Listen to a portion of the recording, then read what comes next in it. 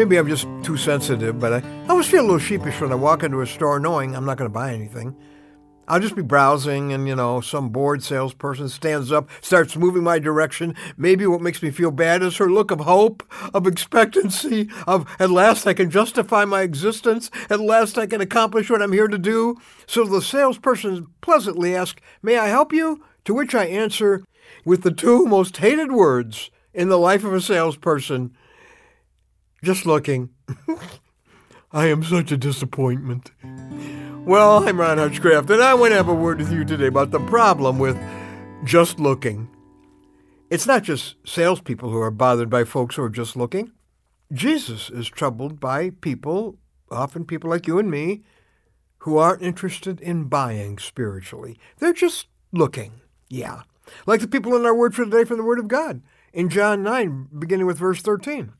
Now this follows Jesus' amazing miracle of healing a man who'd been blind from birth. It should have been amazing to the religious leaders, the Pharisees, but all they could see was that Jesus had healed the man on the Sabbath, which they considered a violation of their laws. The Bible says they brought to the Pharisees the man who had been born blind. Now the day on which Jesus had made the mud and opened the man's eyes was a Sabbath.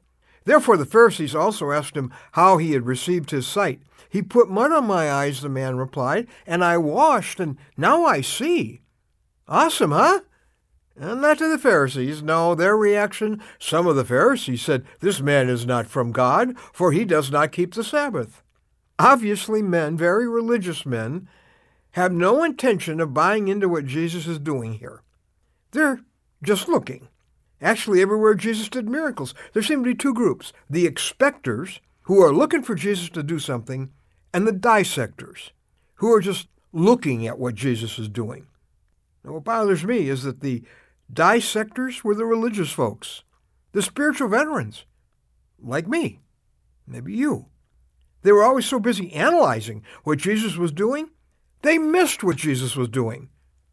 And that could be happening to you and me.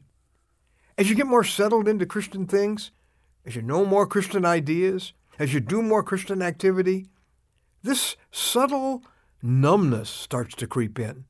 You go to church, not so much to have God speak to you, but to watch God speak to others. You make spiritual events happen, but you seldom let them happen to you. You start to become a discusser of God's working rather than an experiencer of God at work.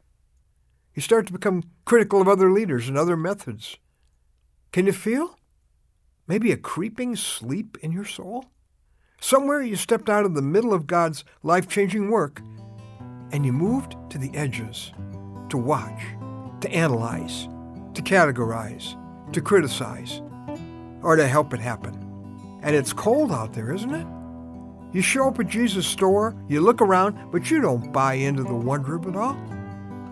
The great revivalist Gypsy Smith started preaching when he was 17, and he quit when he was 82 because he died.